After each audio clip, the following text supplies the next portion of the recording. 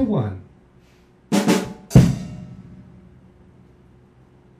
Well, I wouldn't go as far as to describe the strangest thing that happened to me today as actually retarded. It was something that happened nonetheless. Last, 2 hours before I got here, got off work at 5, and then, I left my house at, around 7:30. So, from 5 o'clock to 7:30 this evening, it was just, strange, man. I was at work, it was, 5 o'clock, I was already off. And I'm going through, the back door, and then there's, these two ladies who are just hey, where's our juice? We're waiting for the juice. And there was, some juice that was on sale. I was fuck, I don't know. I was okay, what? So, I went to my manager, I'm hey, dude, you know where this juice is? And he's just dude, just tell her that, it's out right now and she'll have to come back tomorrow. So I go back to the lady and I'm we don't have any more juice. She's oh my god, you don't have any more juice. And I'm well, miss, which juice was it particularly? Because I don't even really remember. And I had, the flyer with me. I was trying to, ask her which juice it was. She's don't give me that shit. The juice. So I was fuck you. I didn't say that, actually. That's how I felt. But what I actually did do was just said, sorry, miss, I cannot help you. And then I walked off. She goes, don't you turn your back on me. And I just said, watch me. And she walked into the back room. And she comes in the back room, she opens the door, she's where's the juice? I want my juice! And my fucking manager came along, he's what's going on? He's this young man won't give me the juice! And he's what happened? I'm I tried to patiently explain to her that I could find the juice and that maybe it's not gonna be in until tomorrow, and she proceeded to get belligerent with me and was calling me out. And I'm not gonna stand there and stand for that, I don't need to take that. She's I was not doing that! My manager was Sminsky, please stop screaming, we can hear you perfectly fine. She's I'm not screaming! And we're you're definitely screaming. So then all of a sudden my other manager comes up, he's I found the juice, it was just a miscommunication. And he hands her the juice, and she goes, see? This was the juice that I was looking for! And she wound up, swung it, and I went on my face. My manager was Smith, you cannot act that way, you cannot do that. And she goes, shut up! Shut up! She tells him to shut up, and he just fucking freaks out because he's a big Arab gay man, right? He has issues. He's you cannot tell me to shut up in my store. You get the fuck out of my store! She's I'm not going anywhere without my juice. He's get the fuck out of my store!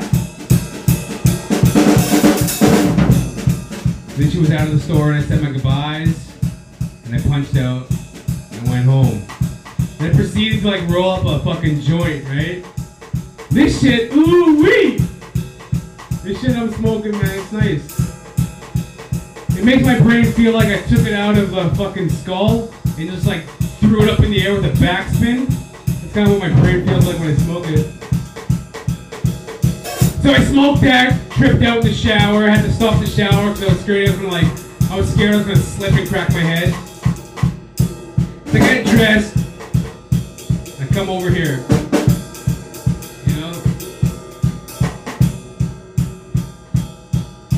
And I'm walking down the street and there's this $5 bill, right? Holy shit, what good fortune, man. What a random fucking event of luck. So I walk over to it and I pick it up. As I'm picking it up, I look up and there's this guy staring at me. And I smiled at him. I gave him $100 million smile. Your teeth just glaring? Yeah. Big smile. And I walked off and then I thought to myself, what a dickish move, man. I was fortunate enough to arrive at that spot a second before him. I scoop up the $5 off the ground and I just give him this fucking smile. This evil little smile as if it means anything. Money. I was better than him in that moment. In that moment, I was a god. He was nothing, man. I could have kicked him right in the face and nobody would have said anything, man. In that moment, I was god.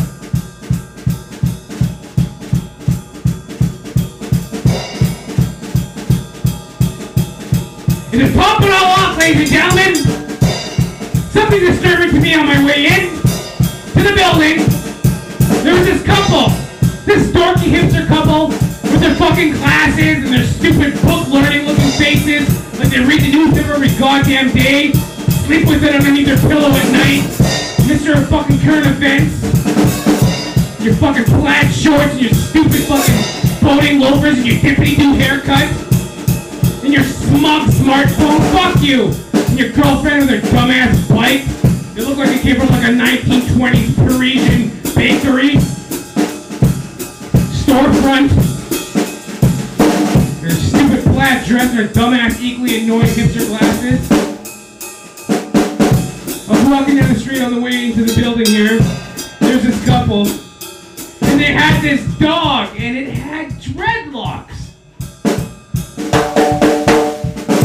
And I was like, that's kind of offensive in a way. Should I be offended? It was like, I could see what they thought. Look at his dreadlocks. He had like all these dreadlocks, like Buffalo Soldier. And I was just like staring at this dog. I was kind of like, what's in a haircut? You know what I mean?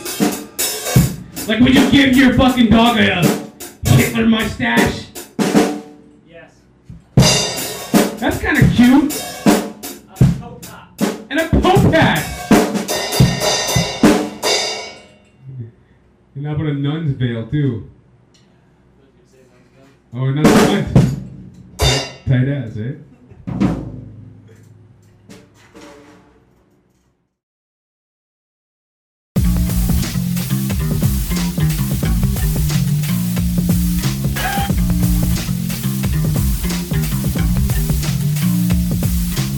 What's happening, ladies and gentlemen? How you doing, folks? It's your old chuckle buddy. Guess who? Jonathan James Ramcharan, reporting live for duty on this magnificent September 4th in the year of our Lord, 2019. Welcome and bienvenue to Jonathan Ramcharan, the podcast. We have a guest this morning at 1:55 a.m. Eastern Standard Time on this September 4th morning. We have lightning. Yeah, there's lightning cascading through the sky, so maybe we'll have a little bit of a jolt on this one. Stay tuned. I might scream like a bitch. If you're new to the show, Jonathan Ramcharan, the podcast, I am an actor extraordinaire. 18 years of experience, diploma in theater arts. I think back to some of my earlier escapades as a young actor, striding the boards, strolling through the boards, getting up there, shaking a tail feather, young rooster, trying to make it in this show business racket. Circa 2004, I was in theater school. I was 17 years old, 2004. We had a guest speaker come speak to our class. It was none other than Paul Gross. Now, Paul Gross is a famous Canadian actor. He was on the television series Due South. He played a Mountie, dressed up like an idiot with a stupid little Rocky and Bullwinkle hat and the fucking red fucking Nazi outfit. You know, a fucking RCMP rapist. Officer. RCMP officer, and he had his little dog, and blah, blah, blah. And he also did a lot of film. He wrote, directed, produced a very successful film, I believe, called Passchendaele. Came out in 2008. That was a war film. Men with Brooms. He was in the that was a film with Leslie Nielsen, Men with Brooms, if you recall that. The late great Leslie Nielsen, funny comedic actor from the Naked Gun films. Paul Gross was in that. He was also in the television series Slings and Arrows. That was a Canadian television series, Slings and Arrows. And that was cool. It was like about some Shakespearean actor who was like going out of his mind, thinking he was hearing the characters he played or seeing the characters he played or ghosts and shit. It was actually a very cool little television series. I actually watched that one, Slings and Arrows. So anyways, there he was in all his glory, Paul Gross. Now he comes to our class and he sits down and, He's a real sweet-looking guy, right? So, of course, all the girls are swooning. Paul Gross. It's Paul Gross. Fucking laughing and tittering like little fucking school mice. And I'm like, oh my God, right? This is so lame. And, of course, what it was jealousy. Insecurity. On my part as a young actor. So we got the opportunity to ask Paul Gross some questions, right? And everybody's like, oh, Paul, how do you make it in the business? Gee, shucks. Tell us, Paul. And he would sit there all cross-legged and give some pompous answer, Well, as an actor, you got to feel it in your gut and your soul, and you got to go out there and give it your all, and, those are the breaks, kid, and blah, blah, blah, da, da, da. And he's sitting there all cross-legged, trying to look all cute and shit. So then I put my hand up and I go, hey, Paul, got a question for you, buddy. Do you ever think about acting sometimes and feel like it's all just one big waste of time? Then he just looked at me and he goes, no. Next question. So yeah, he brushed it off like a champ. He saw the negativity and brushed it aside like a champ. And sometimes I think back to that time because, what was motivating me was obviously fear, jealousy, insecurity. It was a great opportunity to learn from a successful actor what the business was like. He donated his time to come speak to my class. And instead of meeting it with acceptance, appreciation, a hunger for learning, instead of just dropping to my knees and sucking the fucking showbiz cock like everybody else in show business is smart enough to do. And that's just a cheesy little joke, if you can call it that. But no, instead of having the gratitude and the humility and the appreciation for a professional actor donating his time to my class to teach us something, I had the insecurity that is amok, the insecurity that runs amok in show business. I got jealous, I got defensive, I got insecure, and I asked a very stupid question that was intended to be insulting, and he brushed it aside as nothing and moved on. And he's got a very successful career, and it was nothing to him. And rightfully so. And sometimes I think back on that with a little bit of shame, a little bit of guilt. And here I am, 18 years in the game as an actor, and I could say I am truly alleviated from all the tics. Most of the tics, I see how I was as a younger actor, jealous, competitive. I see how my peers were, you know what I'm saying? Like I've been stabbed in the back, stepped over for auditions, things like that. It can be a very petty, competitive, backstabbing, ugly industry. Very vapid, vain, all that. But also the beauty of when you do work with great people, when you go for work that is inspiring, and when you conduct yourself with integrity, humility, and gratitude, it's a beautiful career. Nice work if you can get it. You can get it if you try. So dear Paul Gross, if you're out there listening to this podcast, fuck you. I said it before and I said it again. Isn't it all just one big waste of time, Paul? Kidding, Paul. If you're out there listening, Paul, hey, you know what? Congratulations to all of what you do. This is just getting stupid. I mean, he's a famous, successful actor. I don't have to fucking tell him anything.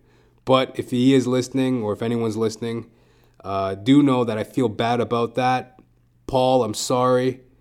You're a very successful actor, and it was wrong of me to be such a little fucking arrogant douchebag. And Touché. Lesson learned. I am also a alcoholic. Yes, an alcoholic rather. 2 years, 9 months of sobriety. If you should need recovery in your life, ladies and gentlemen, please go out and seek a 12-step program. That's what worked for me. A 12-step program is nothing official. You can come to it at your own leisure, at your own timetable. And what it is these are sobriety meetings held throughout cities all over the world. There's one in a city near you, in a town near you, in the town in which you live. There's more than likely a sobriety meeting of some sort, a 12-step meeting. You can attend it, and you go and you just speak on matters of sobriety. Does it sound like fun to you? Because it is. You get to learn about how to recover from your addiction problems, your alcohol problems, your substance abuse problems. Some people are even shopaholics. I remember the first meeting I went to. Oh my God. This fucking lady, she gets up, she goes, "Oh, by the way, I'm nothing like you people. My problem is I'm a shopaholic. I just can't go 10 minutes without spending money. I'm always using my credit card and my debit card, and I got cash in every pocket. I just can't stop spending money. I don't know who I am anymore." I was like, oh my God, you fucking whore. And I stormed out of that meeting and I went and got drunk. That's neither here nor there. That was my fault. But, basically, it's a glorious thing to get recovery if you're afflicted and ailing from any ailment. See how cute that sounded? And, check it out, man. Woman, child, whatever. Check it out, It's what worked for me, 12-step program. And day by day, those days add up. And then one day you find yourself in a new day, in a new dawn. So there it is, Jonathan Ramcharan, alcoholic. I am also a janitor. Yep. I'm actually working today. This is one of my working days. This is the middle of the week. I work Monday to Friday, 7:30 a.m. to 3:30 p.m. Hey, it's a blessed little shift, It covers the bills, gets me up early, gets me out of the workplace early, and then I'm free to just kind of grind on this shit, Grind on my actor grind. I'm not going to say it's not insulting, Like, here I am trying to insult Paul Gross on, oh, isn't it a waste of time being an actor? And that was my attitude, and look what it got me. Fucking janitor. Scrounging around, fucking trying to turn a lousy buck in this godforsaken life. But no, there's a lot of gratitude that comes with it. Like I said, it covers my bills. And it keeps me in the game of performing. Because as a performer, if you're not handed shit, you need to work for it. You can't be sleeping on people's couches for the rest of your fucking life. So, this covers my performer hustle. Keeps me in the game. Pays for the podcast. Pays for this, pays for that. Happy, hallelujah. And last of all, I am a stand-up comedian extraordinaire. 10 years of experience, ups and downs, smiles and frowns. I've produced shows, I've performed semi-pro, I've done this and that. I'm basically at a point right now where, I'm a middle act, meaning I'm like the middle performer before the headliner in a production, I'd be comfortable saying I'm a okay middle act, meaning I can carry 20 minutes of original material quite competently. You know what I mean? I don't want to go around saying I'm a headliner yet. I'm not that, but I am a competent stand-up comedian. I got material. I'm working on it. And really what's holding me back right now is just stage time. Stage time. And that's significant because all comedians would say that. If I could only get more stage time, blah, blah, blah, blah, blah. Yeah, but a lot of them still don't know what to do with that stage time. I do. I have material, experience. I would work it, do diligently. I would know exactly how to craft that fucking diamond. But due to circumstance, it's a jungle out there, man. Like, people are starving for stage time, starving for opportunity. I'm one of those people. But like I said, I feel like I have the experience to complain if I wanted to complain. One thing I'm proud about on this podcast, if you listen to it, there's gripes and this and that, but it never gets too heavy. The complaints never really get poured on that hard. And to be honest, if I really just let the floodgates go, like, I got reason and cause to complain. I could talk about this thing intelligently with complete detail if I wanted to. It would probably bore the shit out of the listener, so I won't. But there it is. I have the right to complain as a comedian. You know, like, I got the right to. Some people, they just complain because they think they should have this or they think they should have that and blah, blah, blah. It's like, no, if you fucking listen to my story, if I got real deep into it, it's like, okay, well, and like, who wants that? That's the thing too. It's like a second place trophy or a 10th place trophy. It's just like, okay, you have the right to complain. Here you go. It's like, it doesn't help. You know what I mean? It's like, I might be right, but it doesn't help. Just because I'm right doesn't mean it helps, you know? Like, who wants to... You can't be right and a gentleman at the same time, now can you? Like, just because...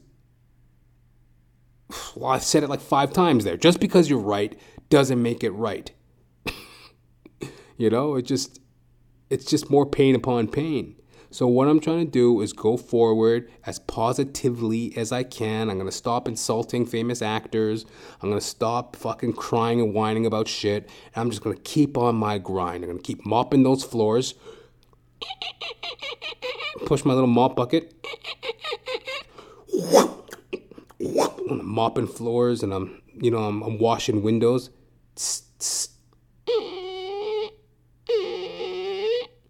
You know, I'm just going to keep my fucking mind on the grind and let it be. Like, John Lennon said. Or was that Paul McCartney? Oh, yeah, that was Paul McCartney. He wrote that song about his mother, actually. I saw a crazy cool interview with him. He talked about having a dream. And Let It Be just came to him in a dream. And it was like his mother speaking to him. His mother had passed away. And his mother came to him in a dream, and then he just kind of woke up with the melody, and then he just wrote it. When I find myself in times of trouble, Mother Mary comes to me, speaking words of wisdom, let it be. So there you have it. Jonathan Ramcharan, actor, alcoholic, janitor, stand-up comedian. So, welcome to the show. And here we have it. Here we have it late. This podcast is mad fucking late, too. Here we are, September 4th. This podcast should have been out August 31st or September 1st for the latest. So we are like 3 days late on the podcast. And do you know why? I've been depressed. Yes. If you are new to the show, you probably caught a little glimpse of some of the things that are going on with me in the introduction. And something that I've been trying to talk about lately, because I've been getting some good feedback. I had different listeners tell me that they appreciated some of the things I spoke on in regards to depression. And now, as a what do you call it? As a warning, I like to warn my audience. Obviously, I'm not a trained professional. I'm not a psychiatrist. I'm not a doctor. I don't have that training. And in a lot of ways, I don't even 100% believe in it. I mean, just because I'm not a fucking forensic psychologist doesn't mean I can't make an observation on, human conditions. But, don't take my shit to heart. Don't take what I'm saying to heart. It's just what works with me. It's really me talking about me, and if you can relate, then you can relate. But this is by no means a diagnosis. Don't go crying to your doctor, I was listening to Jonathan Rampton on the podcast, and I heard that you're a punk-ass bitch. I'm never coming back to psychology. And your doctor's like, what are you talking about, you fucking idiot? We got like 10 more sessions to do. You're almost cured of your bedwetting. No! I was listening to Jonathan Rampton on the podcast, and he told me I pissed the bed because, it's actually, your fault. Talking to you, you fucking idiot. I'm done. And you whip out your cock and piss on your psychiatrist and leave. Like, don't do that. What you want to do is just shut the fuck up, relate to this if you want to, and, come to your own conclusions, seek other help, yada, yada, yada, X, Y, and Z, right? So, anyways, here we go. Feeling depressed. And was feeling depressed. Was feeling the blues. And that's nothing like... with me, it's nothing, like clinical. It comes and goes, and in a lot of ways, it makes sense. There's a lot of people out there like me. I would say it's more normal than not that you gotta bump and grind through life, and when you don't get what you want, and you've been working very hard, sometimes you feel a little low. Now, I realized why I felt so low the last couple of days was because it was a holiday. Holidays are generally time for family and friends. And, here I am, a 32-year-old man. And to be honest with you, I'm pretty much just in work mode. There ain't no resentment. There ain't no begrudging. But my friends and my family, we're all kind of to ourselves. I didn't come from some tight-knit community. Everything's very fragmented. Things are up in the air. So there's a lot of time spent alone, is what I'm saying. So sometimes, I'm noticing as I get a little older, the holidays are a little bit harder. I've spent every holiday alone since 2010. Every single holiday. Well, that's not actually true. I was in a men's shelter in 2011. So, I got drunk with a bunch of homeless men on Christmas and New Year's 2011 going into 2012. So that's not true. I used to hang out with homeless people in men's shelters. But pretty much I've been alone every holiday since 2010. And I never gave a shit up until the last 2 years or so. It's starting to wear on me, right? And that's my own load to bear. I have options. I've been invited to dinners and this and that, blah, blah, blah. But I am a performer. I am a solitary person. And that's just where my mind's at. You can't have your cake and eat it too sometimes. You know what I mean? On one hand, I cry out, I want to be an artist. I want to be a performer. Well, that's part of the job. That's part of the luxury I have to be so untethered by, as much as I do have conflict with the quote unquote industry. You guys can't see, I'm finger quoting here. The industry, there's no agenda out to get me. All my complaints about the industry are pretty much the same that most performers feel. You just don't get that shine. You don't feel like you get that attention. Well, there's too many too hungry, and sometimes you got to elbow your way in. So, I cry out for this dream of being a performer. Well, that's just the reality of it. It's a lot of solitude, loneliness, strife, struggle, and there's no twisted agenda holding me back. That's just the battle cry of the performer, Ah! That's how you feel in your head every morning when you wake up. Ah! But those are some of the things that was leading me to feeling a little depressed this past Labor Day. And the major key one was, it's almost embarrassing. It's like, I was reading in the newspaper lately, actually. This was about, this was 3 weeks ago, there was this big, long article in the newspaper. And it was actually kind of referencing a little bit of the Beatles, to harken back to my Let It Be serenade that I serenaded you with. To harken back to that, they were talking about, they just briefly mentioned Eleanor Rigby.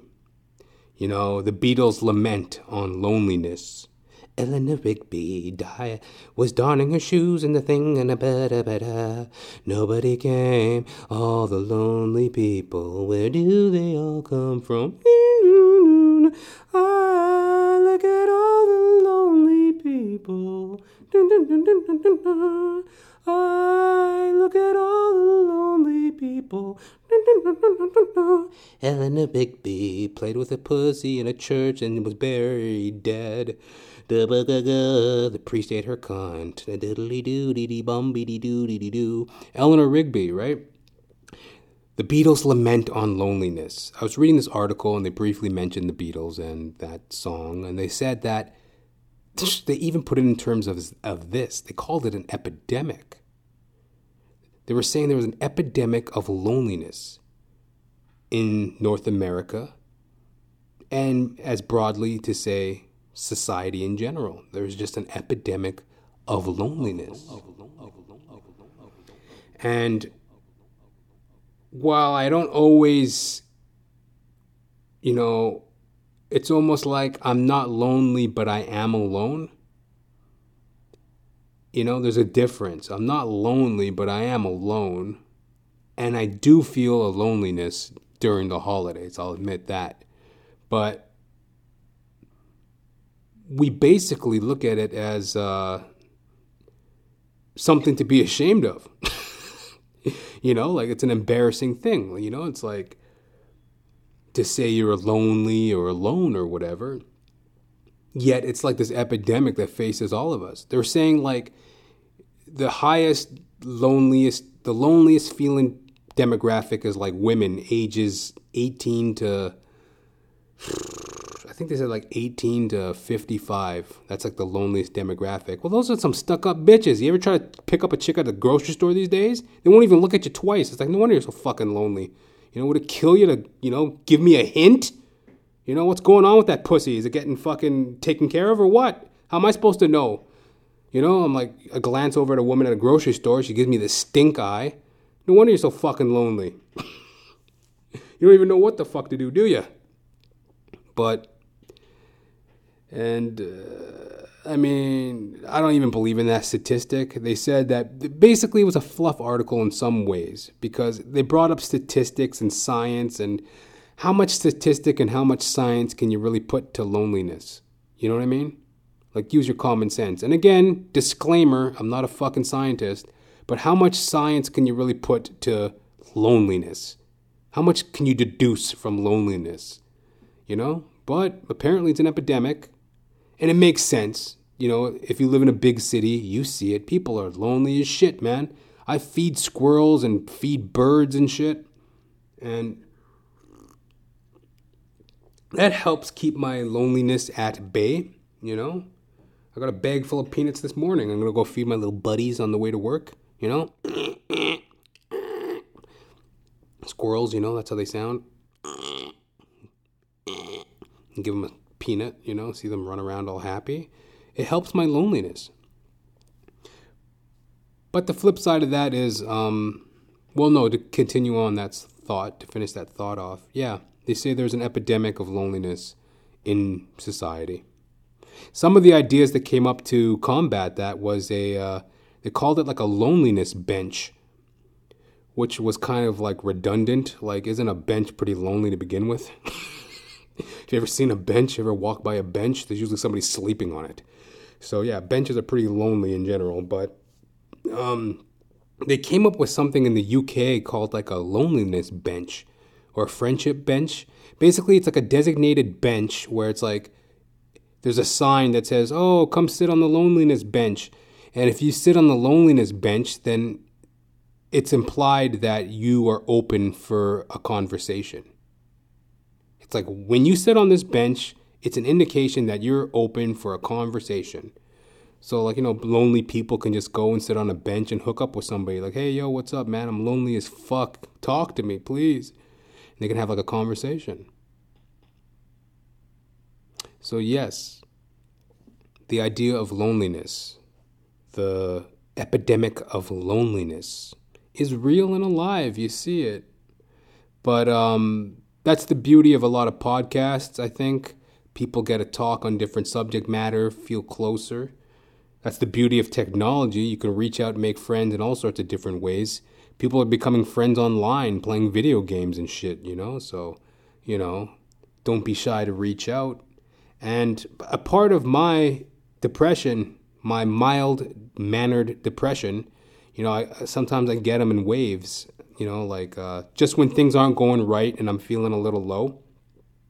Came on this holiday weekend because obviously just kind of by myself, feeling a little lonely and feeling a little frustrated with my performing. Now, to get specific on this idea of depression, loneliness is obviously a symptom of depression, I would imagine.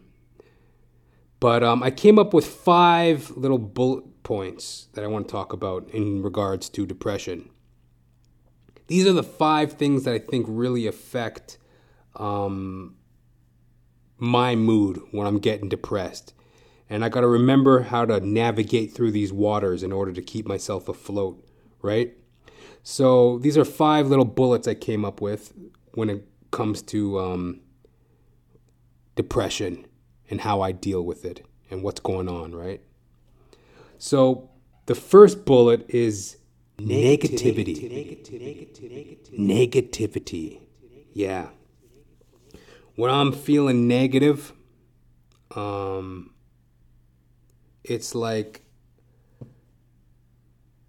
it's when I start thinking about all the traps of my life. Like I said there, I mentioned some of my career things in the beginning, right?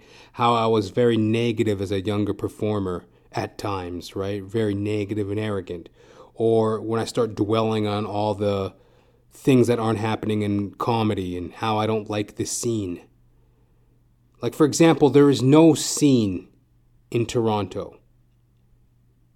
And if you can prove me wrong, hit me up, jr.thepodcast@gmail.com. If you can prove me wrong, if you can show me that there is a scene in Toronto, Canada for comedy where comics are welcomed with open arms, there's a paying, interested audience, where there's a real scene happening, where everybody's included and the audience is interested in with it. Show me where that scene is.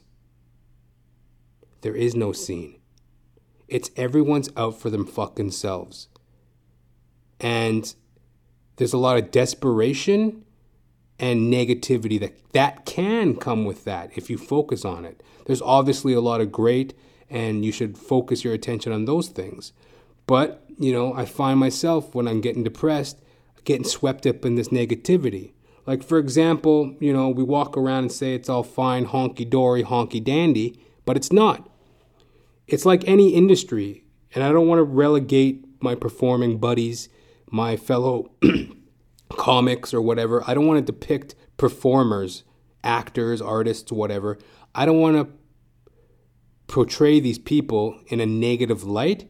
It's really any industry. It's really humanity in general. You'll find this type of behavior in every industry. Lawyers act this way. Doctors act this way. Dentists, fucking doormen, plumbers, accountants, janitors. It's a symptom of humanity when people are just self-centered, narcissistic, jealous, all that type of shit. It's just a part of being a human being. As I mentioned, there's no scene. You go out and about in Toronto, Canada doing comedy. There's all these little pockets of basically independent shows where there's no audience, first of all. That's a good indication of no scene. If there's no audience, they're half of the scene. They're fifth. For example, this podcast would be nothing without you, dear listener, dear listeners. That's what makes a performance. That's what makes something a scene. That's what makes something reviewable. That's what makes something entertainment. It's almost like if a tree falls in the fucking forest, does it make a sound? If a podcast gets put on the internet and no one listens to it, is it a podcast? If a show gets produced in town and nobody's there, did the show even happen? That's what I'm talking about. There's no fucking spot where, number one, the audience is engaged. The closest thing I can think of is there's some pot rooms. There's some marijuana stand-up comedy shows that happen. But the only thing that brings those people there is marijuana. They're not there for comedy. They're there to get high and act all trendy. You know, oh, I'm smoking weed. Ooh, I'm smoking weed at a pot bar and I'm listening to comedy. Oh, I'm so rebellious. But they're not actually there for comedy. Take away the weed, it's nothing. So that's what I'm saying. There's no scene. You know, there's all these little independent shows where everybody's cliquey, and it's not defined by an audience. That's what defines it, in my mind, the audience. Because then it's like, oh, the general public are interested in our work. The general public is interested in our voice. But they're not. So there are all these cliquey little fucking rooms that really don't mean anything. It's really just a bunch of comics being cliquey amongst themselves and diddly-doo, diddly-dum, but it doesn't fucking mean anything because it's not a part of an audience. There's no audience, so what's the fucking point? And when I mention the negativity stuff, it's like people say shit with a smiling pants full of shit. They talk shit with shit in their pants. Like, for example, monkey see, monkey do. In 2010, somewhere around there, Chris Rock, legendary comedian Chris Rock, somewhere around there, 2010, 2000, like somewhere in the late 2000s. This is like a fairly recent interview I saw with him. He said something along the lines of, I love comedians. Whenever I enter a room, I see a comic and I latch onto them. Oh, there's another comic, and I rush up and I latch onto the other comic. He said something along those lines. So, monkey see, monkey do. Everybody started saying that. Oh, I love comics. As a comic, first thing I do when I walk into a room is I look for another comic. I need to be around other comics. I mean, as a comic, I just prefer, like, there's something about the comic code. Like, as a comedian, I just love being around comics. Please. People say things to sound in the know, to sound in the now, in the know, a part of the circle, in the in crowd. You know, you see wildly successful Chris Rock say something, so then they say it. But there's none of that. There's no honor amongst thieves. There's none of that shit. You know? At least in Toronto, at least what I'm being shown. And I'm like, fuck, I'm out there like the rest of them. I'm not seeing any of this shit. I'm not seeing any of this brotherly love, this sisterly love, this camaraderie? What's the word? Compensation? What? Camaraderie? I'm not seeing any of this camaraderie, comets, and fuck off. Don't get me pissed off this morning. It's only fucking 2:32 in the AM, all right? Let me hear you say camaraderie at fucking 2:32 in the morning with a fucking pissed off look on your face. Let me see you do it. But there's none of this camaraderie. There's none of this. Oh, I walk into a room and I see a comedian. Oh, I latch onto them. Oh, a comedian. Fuck it. Some of the worst people I've ever met were comedians. But then again, some of the worst people I ever met were human beings. So, you know, I don't fucking put any emphasis or any meaning on that. But, you know, that's just the fucking vapid, two-faced, fucking lily-livered, Dr. Seuss, Mother Goose, Cat in the Hat, fake-ass fucking facade of show business. Oh, I walk into a room and I see a comedian and I latch onto them. No, you don't. You get jealous. You fucking talk shit about them. You don't book them. You bump them. You fuck with them. You know, you ice them out. You're not a part of my community. You talk shit. You know, you try to up yourself on your little Facebook profile, posting all these stupid posts that are like nonsense. People live in these avatar worlds where they're just continuously posting shit online to look like they're doing this, to look like they're doing that, the blah, blah, blah, the blah, blah, blah, blah, blah. And don't even get me started on actors. You know, the amount of times I've been stabbed in the back, thrown under the bus, people trying to one-up you in a scene, fucking with your lines, you know, talking shit to the director. You know, like, there's all that type of shit in acting as well. But then again, like I said, it's a symptom of humanity. It's just the negativity that's underneath, that underlies humanity. So yes, negativity. It's a real force in depression, and you don't want to focus on it. You want to cut through that shit. You want to just see things that are negative and go, I look the other way. I'm not a part of that. I'm not thinking about that. Push it away. Knock it away. Wax on, wax off. I've never even seen that fucking movie, but I get the reference. Wax on, wax off. You whack it off. You whack off. And you whack it away, right? Wax off, wax on. And you cannot take that negativity to heart. You can't let it in. You can't feed into it. You got to look for the good people. Because like I said, there are a lot of great comedians that understand that, hey, yo, like, we hold each other up. If it ain't us doing it, who's doing it? Like I said, the scenes aren't really happening here. It's kind of like you kind of have to have your own following. You kind of have to build your own niche. You kind of have to do your own thing. And in order to do that, you got to click up and link up with cool, like-minded people. And there are like-minded people. There are great comedians out there. There are great doctors, lawyers, dentists, accountants. There are good people. So you got to focus on those people. You know? Push away that negativity. And again, hit me up, jr.thepodcast@gmail.com. Am I talking out of my ass? Is there really a golden comedy community that I've just never stumbled upon in all my years out here doing stand-up comedy? You know? In my 8 years of stand-up comedy in Toronto, like, it's it's happening in the States. Everybody wants to jump stateside. You know, the stateside comedy scene is not the same as the Canadian scene. It's fucking nothing going on here. But, you know, we're always looking to the States for our cues for everything. Economy, entertainment, fucking personality, persona, you know? Fucking immigration, shit like that. We're always looking to the state. Well, not on that, but, you know, we're always looking to the States for our fucking cue on, you know, I could speak more so to entertainment. That's the fucking industry I'm in. So we're always looking to the States for our cue.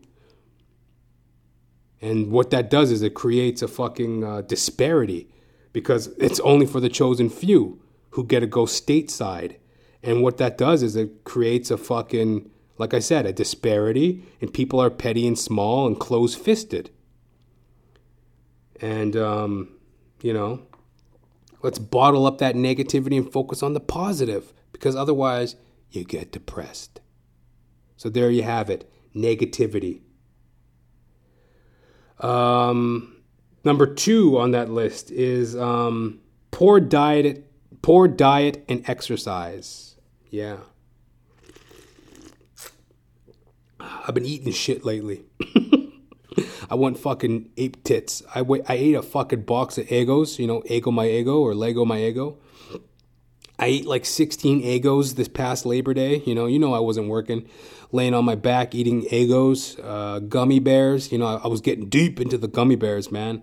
Fucking went hard on the gummy bears. Yeah, like I said, I'm a sober janitor.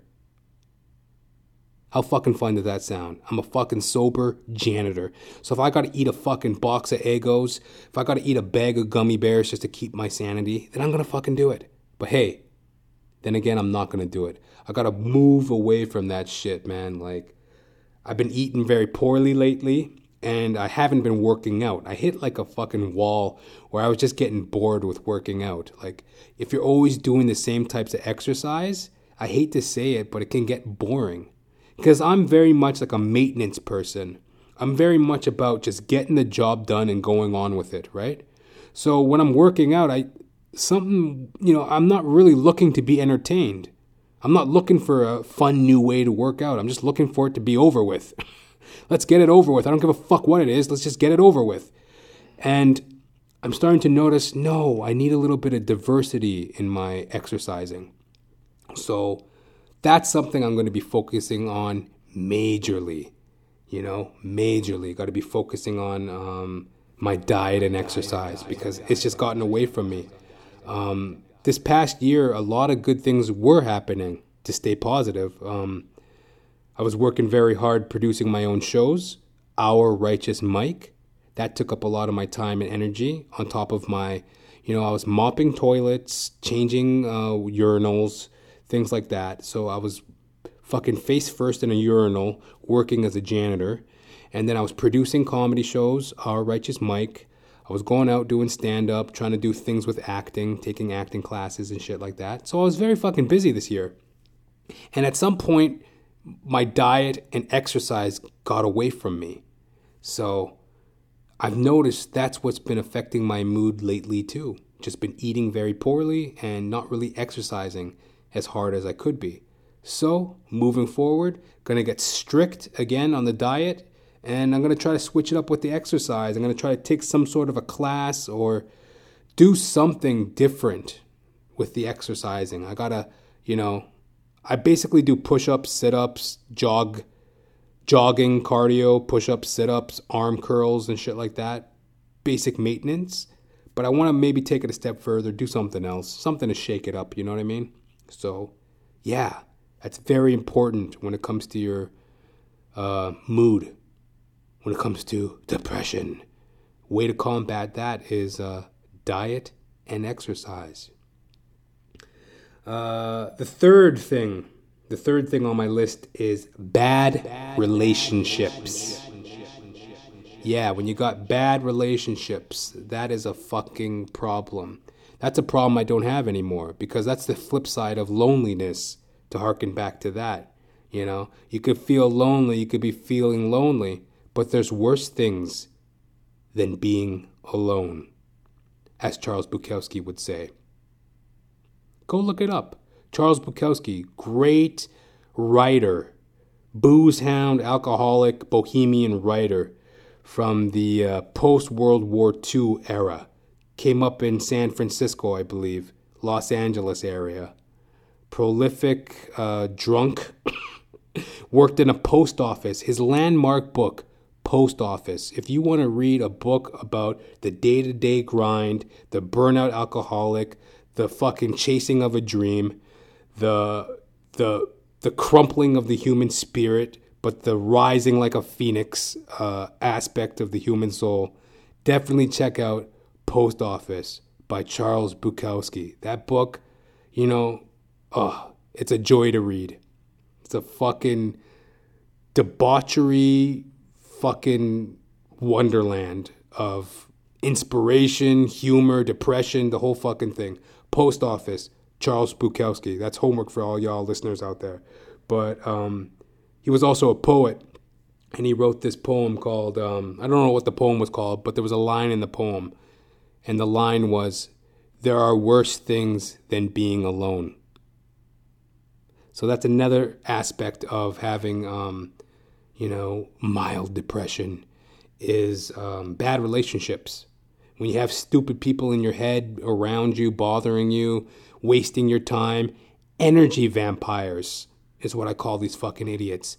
Energy vampires. They add no value to your life other than to get into your fucking life and waste your time and, waste your energy and cry on your shoulder, but they never give you nothing back in return. Energy vampires. I want to suck your time. Energy vampires, man. So slap these idiots out of your life, man. Get the fuck out of here. Slap them right the fuck. Get the fuck out of my life. Get on with you. So yes, bad relationships. Get the fuck away from those as soon as possible. Friendships, boyfriends, girlfriends, even family members, We're living in an era right now where people are talking about, toxic relationships in terms of the family. one of the oldest sayings is, blood is thicker than water, and, people are ride or die for their family. And it's like, that's how it's usually been. Well, we're in this age right now where people are really contemplating existence, and people are openly saying like, yo, toxic relationships, whether it's family, friends, it's just a no-no. And if you got a toxic family member weighing you down, again, reach out to a real professional, reach out to some real education on this. But a lot of people are just cutting people out of their life like that. Toxic family members, like, sorry, Dad, you're a prick, fuck off. And then that's just it. Or, maybe it's not as harsh as that, but that's the idea. People are really cutting out negative, toxic relationships. So that's definitely something to keep in mind if you're feeling depressed and you're having these issues of, bad feelings or whatever. Think about it. Bad relationships. Fourth on my list is ineffectiveness. As I mentioned there, you're feeling negative. You're brooding and you're thinking about all the things that aren't going right in your life. You get negative. And then you're eating bad and you're not working out. And, you got all these bad relationships around you. You start to feel ineffective. And ineffective is like, as a comic, that's very torturous. Like how it feels as an ineffective performer is you're just not performing. A bird's got to sing.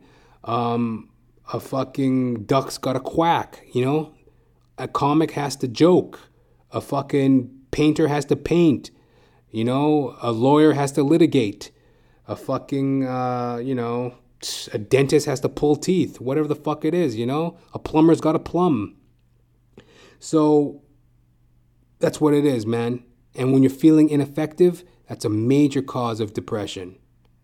And, that's just a reality. It doesn't mean there's anything wrong with you. It's just looking at what's going on with you and making some logical conclusions. Okay, well, I'm kind of ineffective. There's all these things that I want to do and I'm feeling ineffective. Maybe that's why I'm feeling a little low.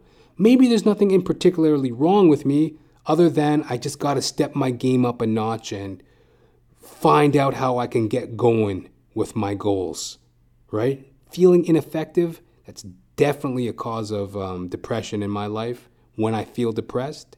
And again, I want to put it out there to anybody. I'm not trying to worry people or whatever.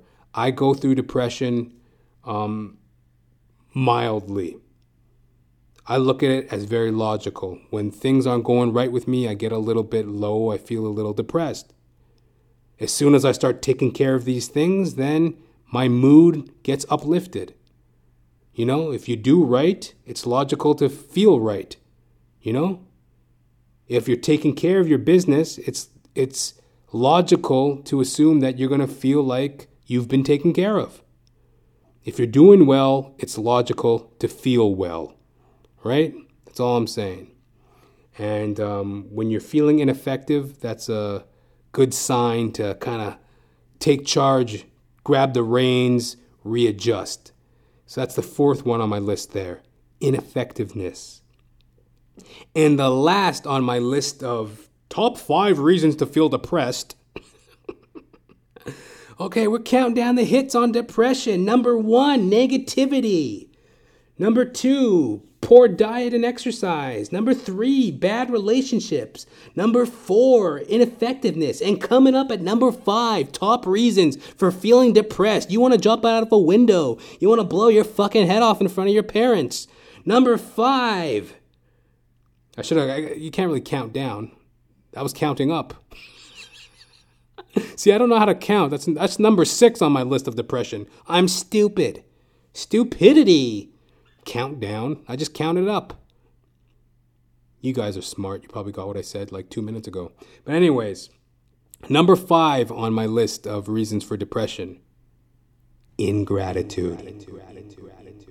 When you're feeling ungrateful, it's when, the grass always looks greener on the other side. What I don't have versus what you should have. Wham, wham, wham. Rather than looking at all the blessings you do have. I have a select group of friends that keep me very fulfilled when I talk to them and stuff like that in terms of relationships, good relationships. I got a few good friends. I have the podcast. I have goals, real goals going on in my career. I operate with a sense of integrity.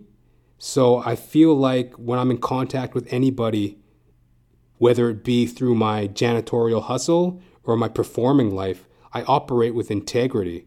So I don't feel a part of that negativity when I talk about all the fucking fakeness and blah, blah, blah of my industry. I'm not a part of that. I operate with integrity. I treat people the way I want to be treated. Do unto others as you will do unto yourselves. So I got no qualm with that, really. I'm not even really a part of it. I kind of just slap it away as that's not for me to even pay attention to. And the gratitude is, the gratitude is definitely there. I don't want to sit here and do some puff piece, start getting like braggadocious and stuff. Even there, saying there that, it's kind of tasteless to me to sit here and say what I'm doing, what I'm not doing, or to boast in a way. Fuck it, let me boast. Like I said, working hard on the podcast, a lot of plans in motion in terms of the performing, real things with time, money, energy being spent into it. So, very grateful for what is going on in my career at the moment. The job, the janitorial job, like I said, it's a union job. I got like a bunch of they call them floating days, days off with pay. So that's just a part of the contract. There's all these little bonuses. So I got a bunch of paid days coming up, holidays coming up. It's a decent gig for what I'm doing. The hours are great, 7:30 to 3:30. It's close to my house. And I'm just going forward with things, man. Plenty of gratitude. And it was just a little bit of a rough patch this past Labor Day weekend because, idle hands are the devil's playground. So when you're feeling kind of like stagnant and you're not doing much, that's when, the wheels start spinning. But once you just get back on the road, things have a way of working out, So there you have it, ladies and gentlemen. Let me count down or count up, or let me just list them off here. Some of the things I find when I'm feeling depressed, I'm dealing with negativity, poor diet and exercise, bad relationships, ineffectiveness, and ingratitude. And when I make an effort to address those things, that's when I feel better. It's logical to feel good if you are doing good. All right? Food for thought. It's your old chuckle buddy, guess who? Jonathan James Ramcharan, reporting live for duty on this magnificent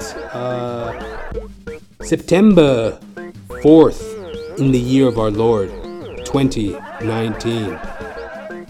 Hey, we all go through little mild depressions, little bouts of ingratitude, little bouts of bullshit. Hit me up, jr.thepodcast@gmail.com. You have anything you want to add to the conversation, any advice for me, any X, Y, and Z, hit me up, jr.thepodcast@gmail.com. Till next time, ladies and gentlemen, you live it, you love it, you realize it. All right? Peace.